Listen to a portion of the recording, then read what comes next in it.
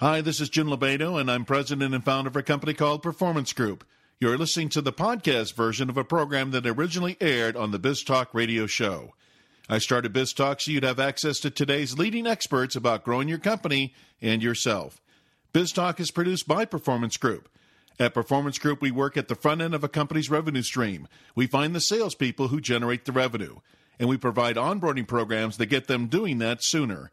Our passion is aligning talent with opportunity. That's why we're known as a Salesforce development company.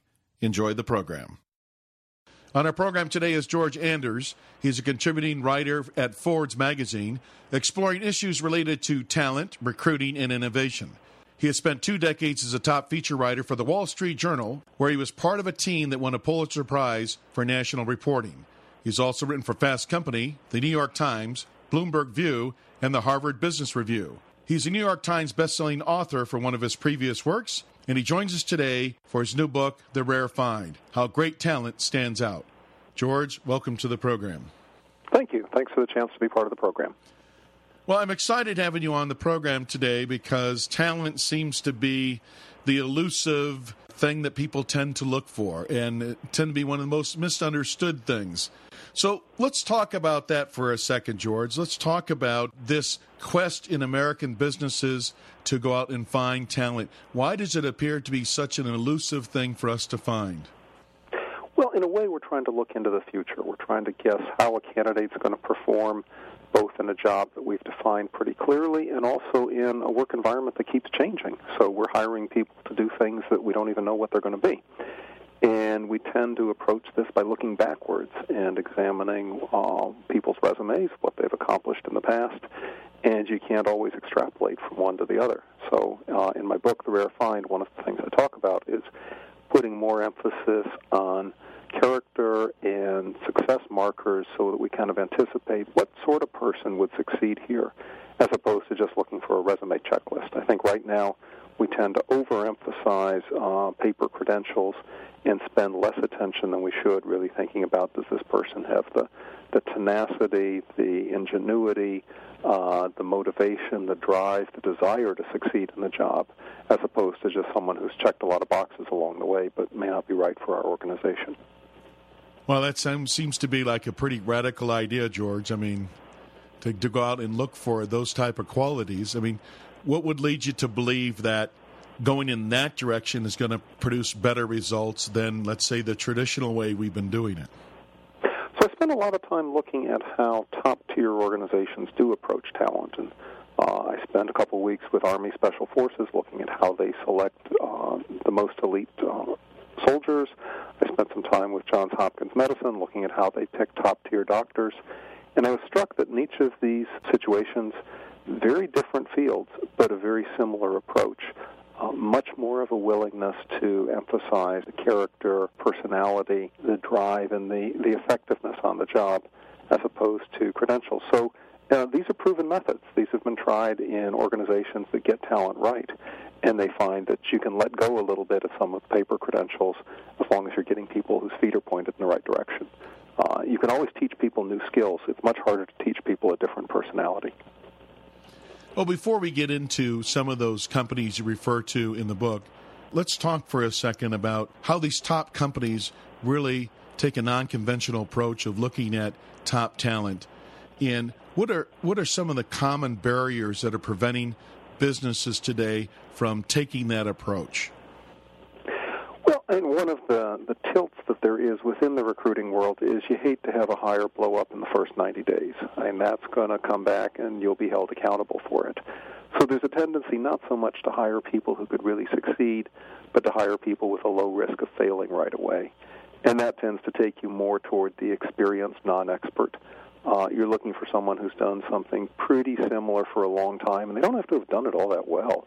You're just trying to match and say, you know what, there's very little risk attached to this person. And again, something that I found when I was doing the book is that the braver organizations are willing to ask what can go right as opposed to just spending all their time worrying about what can go wrong.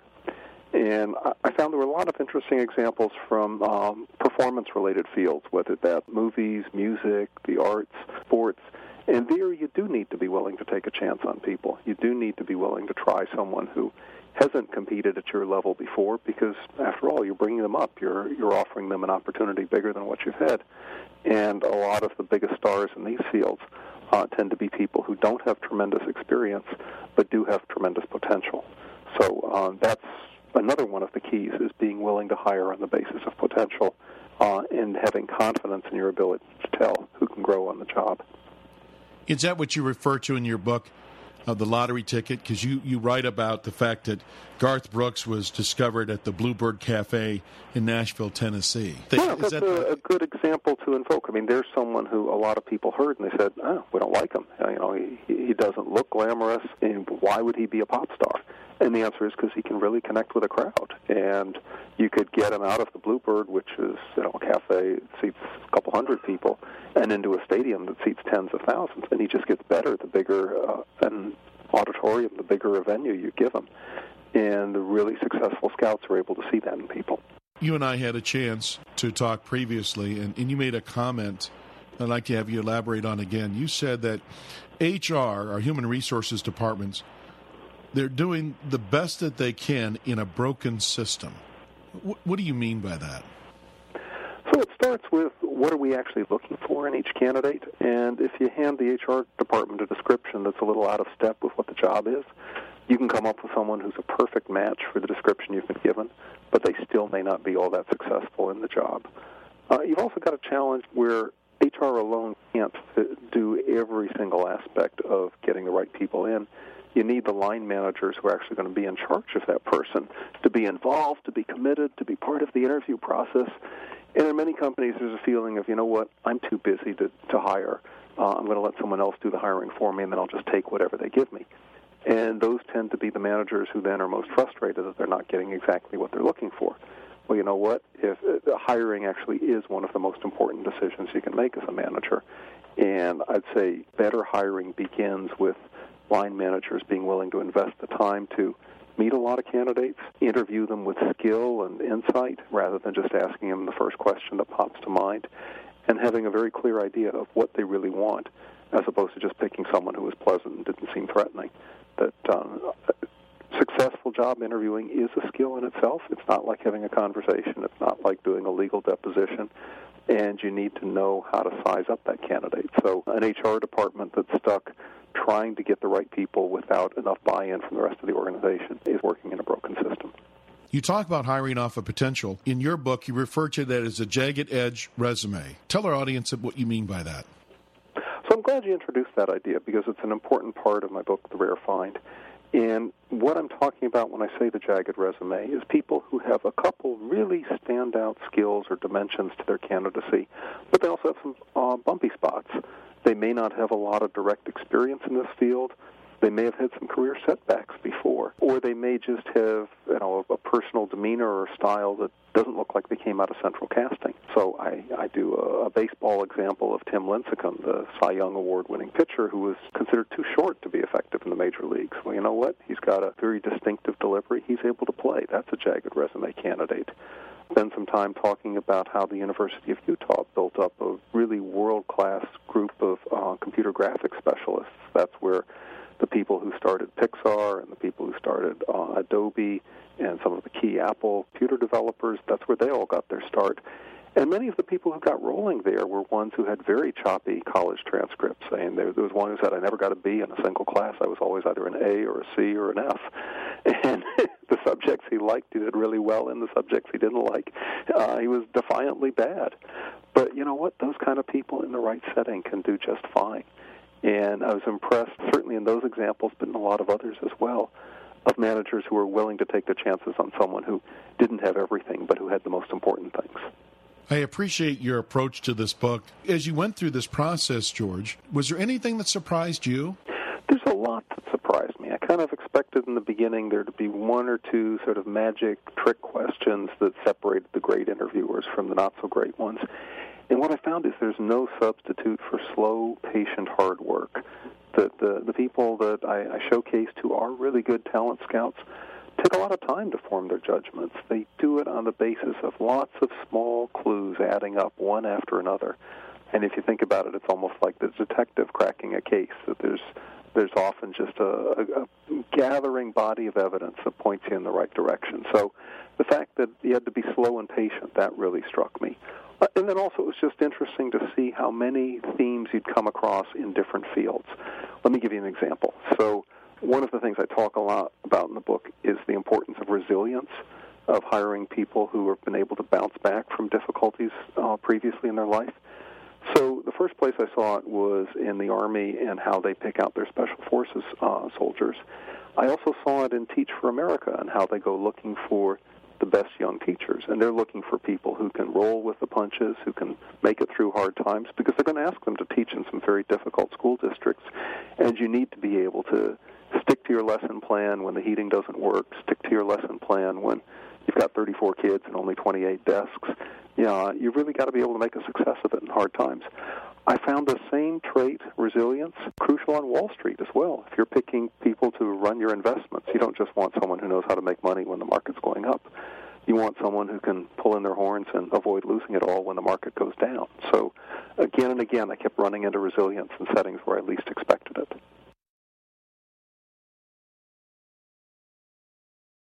Was that top-of-mind awareness with them that they were looking for and screening for resilience, or is it something they just learned over time?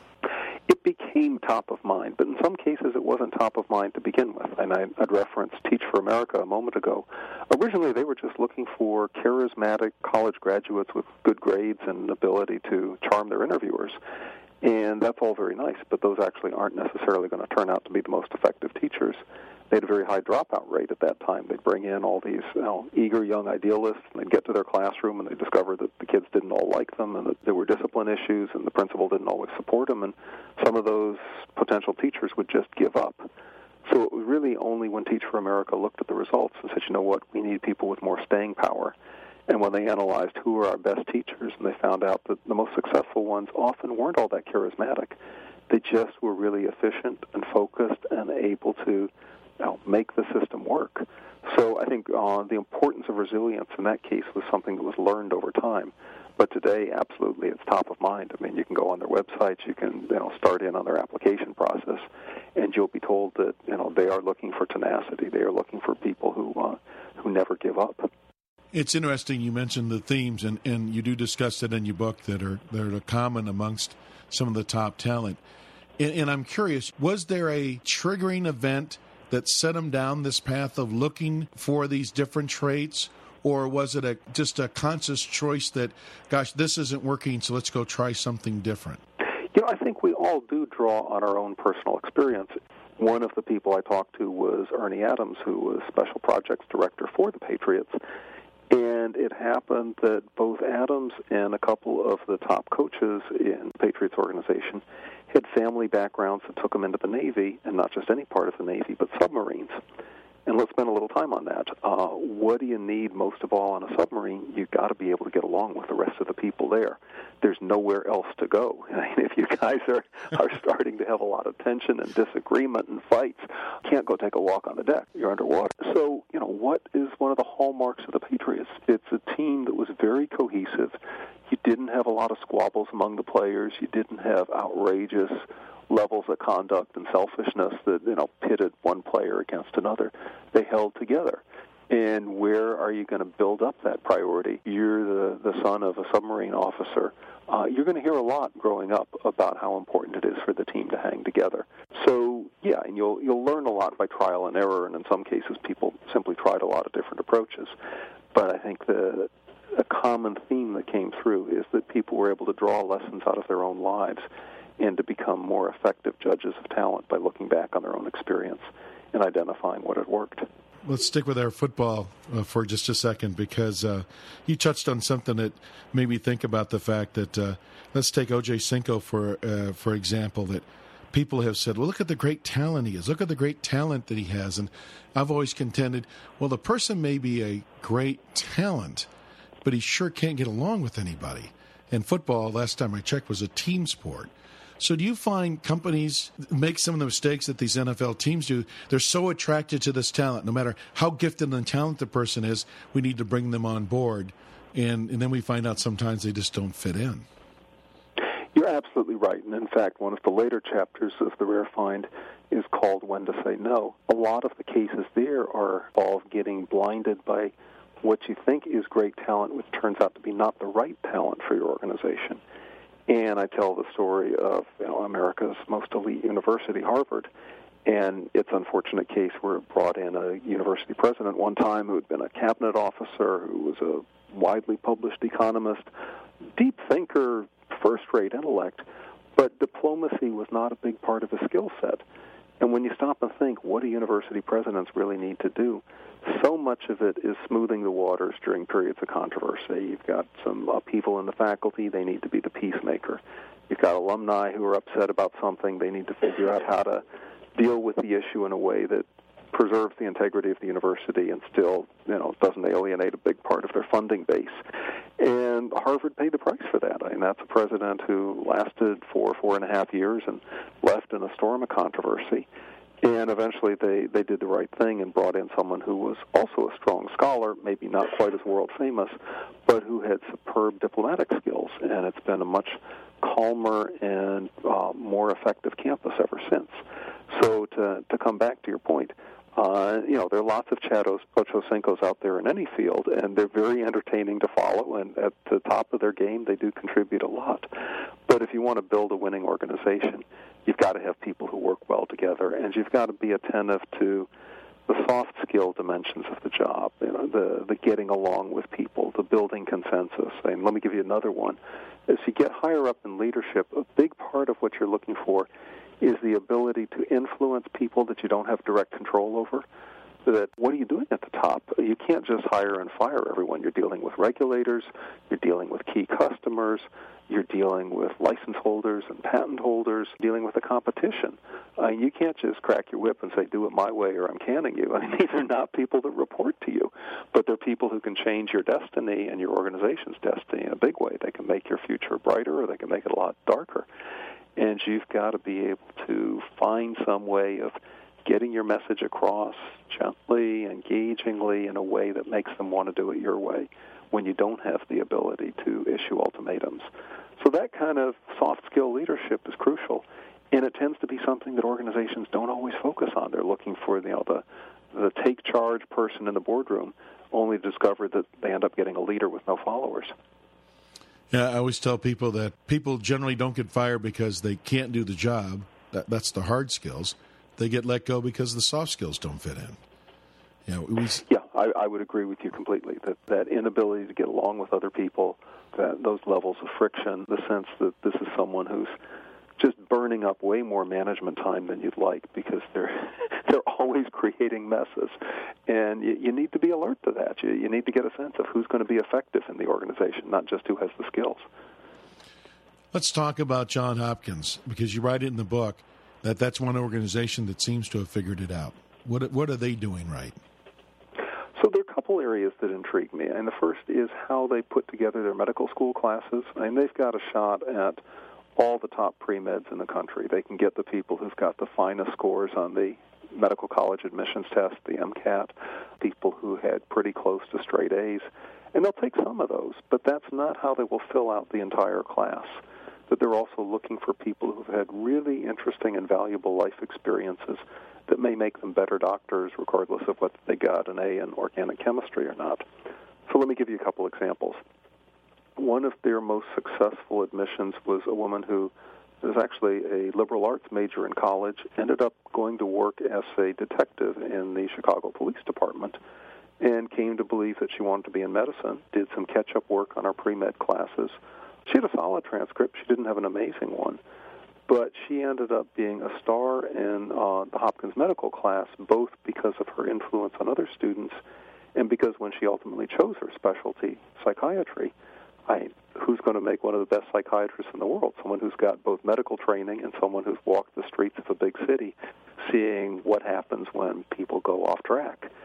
She's got an understanding of the human mind and the human condition to a degree that someone who's just worn a lab coat and stayed inside a hospital all their career does not. So I salute Hopkins for that willingness to reach out and to find people who bring something unexpected but valuable into the world of medicine. I got a quote from your book. You say that sometimes even the CEO's resume should be read upside down. I just thought that was pretty humorous. So share with our audience what you meant by that.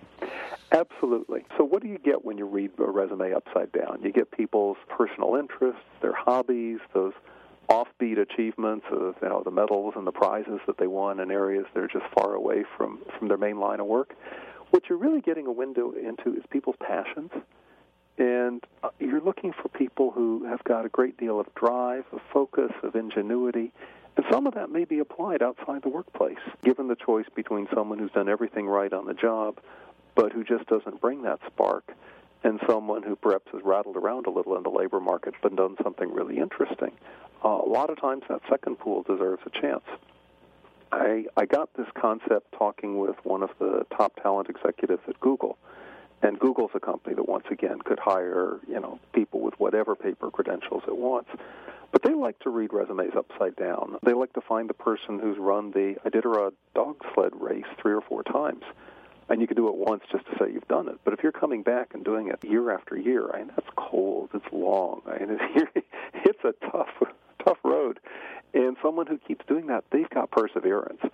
Find the right job for them in your organization, and that's someone who's never going to quit, and who, in fact, is going to keep coming up with ways to try harder and harder. What else do you find? You find the people who've published their own books by age 16 or 18. Find the people who've won unusual contests, whether it's a spelling bee or a computer coding contest. And again, that desire to excel, that willingness to push in unexpected directions, it's a great way to find the people that otherwise you might not think about because their grade points a little bit less than you want, or their years of experience aren't as impressive. But you find those diamonds in the rough, the people who could really light up for you if you can get them into the right job. So if you were to summarize our approach to looking for talent and what you found in doing your research and putting your book together, what is the biggest issue that we're facing today in terms of finding top talent? So one of the one-sentence aphorisms I use in the book is, be willing to compromise on experience, don't compromise on character. And I think coming back to that sense of let's not get so rigid in the way we write up our nice-to-have list of all the things we'd like to have a candidate, that either there's no one in the world who can do it, or in the end, if we find someone who's checked all of those boxes, they may be so fatigued or so stretched in so many directions that they don't really have the drive to excel at our organization. And I think I'd encourage anyone who's doing hiring, think about the traits of the people you're going to hire. What exactly do you want in that person just as a human being, as opposed to a collection of resume bullet points? So when I get out on the lecture circuit, I talk about 7 lessons that I draw from the examples of the Rare Find. And this comes back to the importance of hiring people who excel in terms of resiliency, desire to learn, efficiency, judgment, ingenuity, acumen, and fit, and compatibility with your organization. And all of these are soft skill elements. I haven't told you how many years of experience they need or what their college major needs to be. But I think if you find people who bring you most of those traits, you're going to find people who can be extraordinary employees for you. When you're out on the lecture circuit, what's the feedback from those 7 lessons you've learned from writing The Rare Find? I get a lot of heads nodding, and I get a lot of recruiters. This surprised me. I did not expect this. I get a lot of recruiters saying, that's the way I've always wanted to hire. Those are the candidates I've always wanted to put in front of the client. I just haven't had the courage because I'm showing them people that may be a little different than what they expect.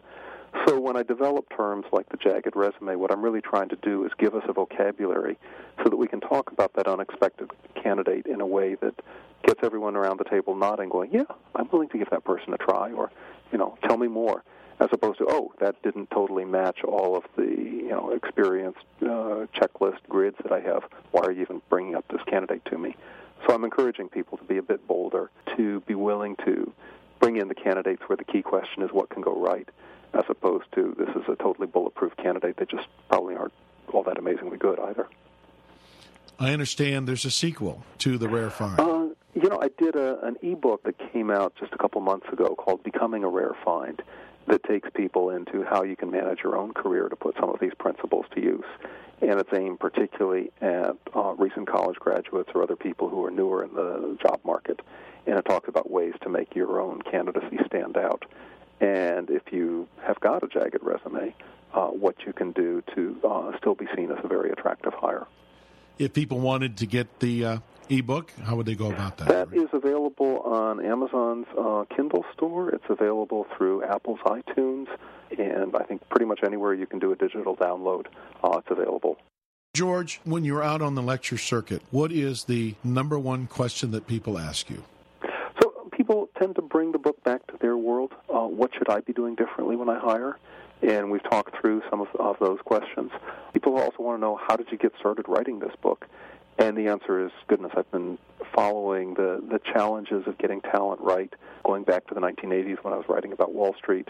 And pretty much every area I've written about, talent is sort of the universal language and the universal mystery. So whether I was writing about healthcare, college admissions officers, boy, that's an area where trying to get talent right is a great challenge, because you're seeing people so early in their lives. And I remember being very interested in that when I was going through college, and then my interest sort of waned for a couple decades, and now that I've got teenage kids, the college admissions process is just fascinating me once again. So no matter where you travel in your own life odysseys, you're going to see some area where getting talent right is an area of great interest to you. You're in front of a company president, or you're in front of a hiring manager. The one piece of advice you would give them today on finding the rare find? Be brave. That in a way encapsulates everything that we've talked about. I think there are too many people who are approaching hiring trying not to lose, as opposed to people who are trying to win. And a lot of times your gut instincts will tell you when you're going in the right direction. They'll get you saying, you know what, that is a really interesting person. And then you talk yourself out of it because it doesn't match all 22 items on your checklist. And I would encourage people, when you see an opportunity, make the most of it. And the same thing the other way around. And you will sometimes get people whose credentials look very strong, and there'll be that little whispering voice that says, you know what, I'm not sure they really want the job, or I'm not sure they've got a personality that would work here. And then you'll talk yourself out of it and going, oh, but they've got such a great degree from such a great place.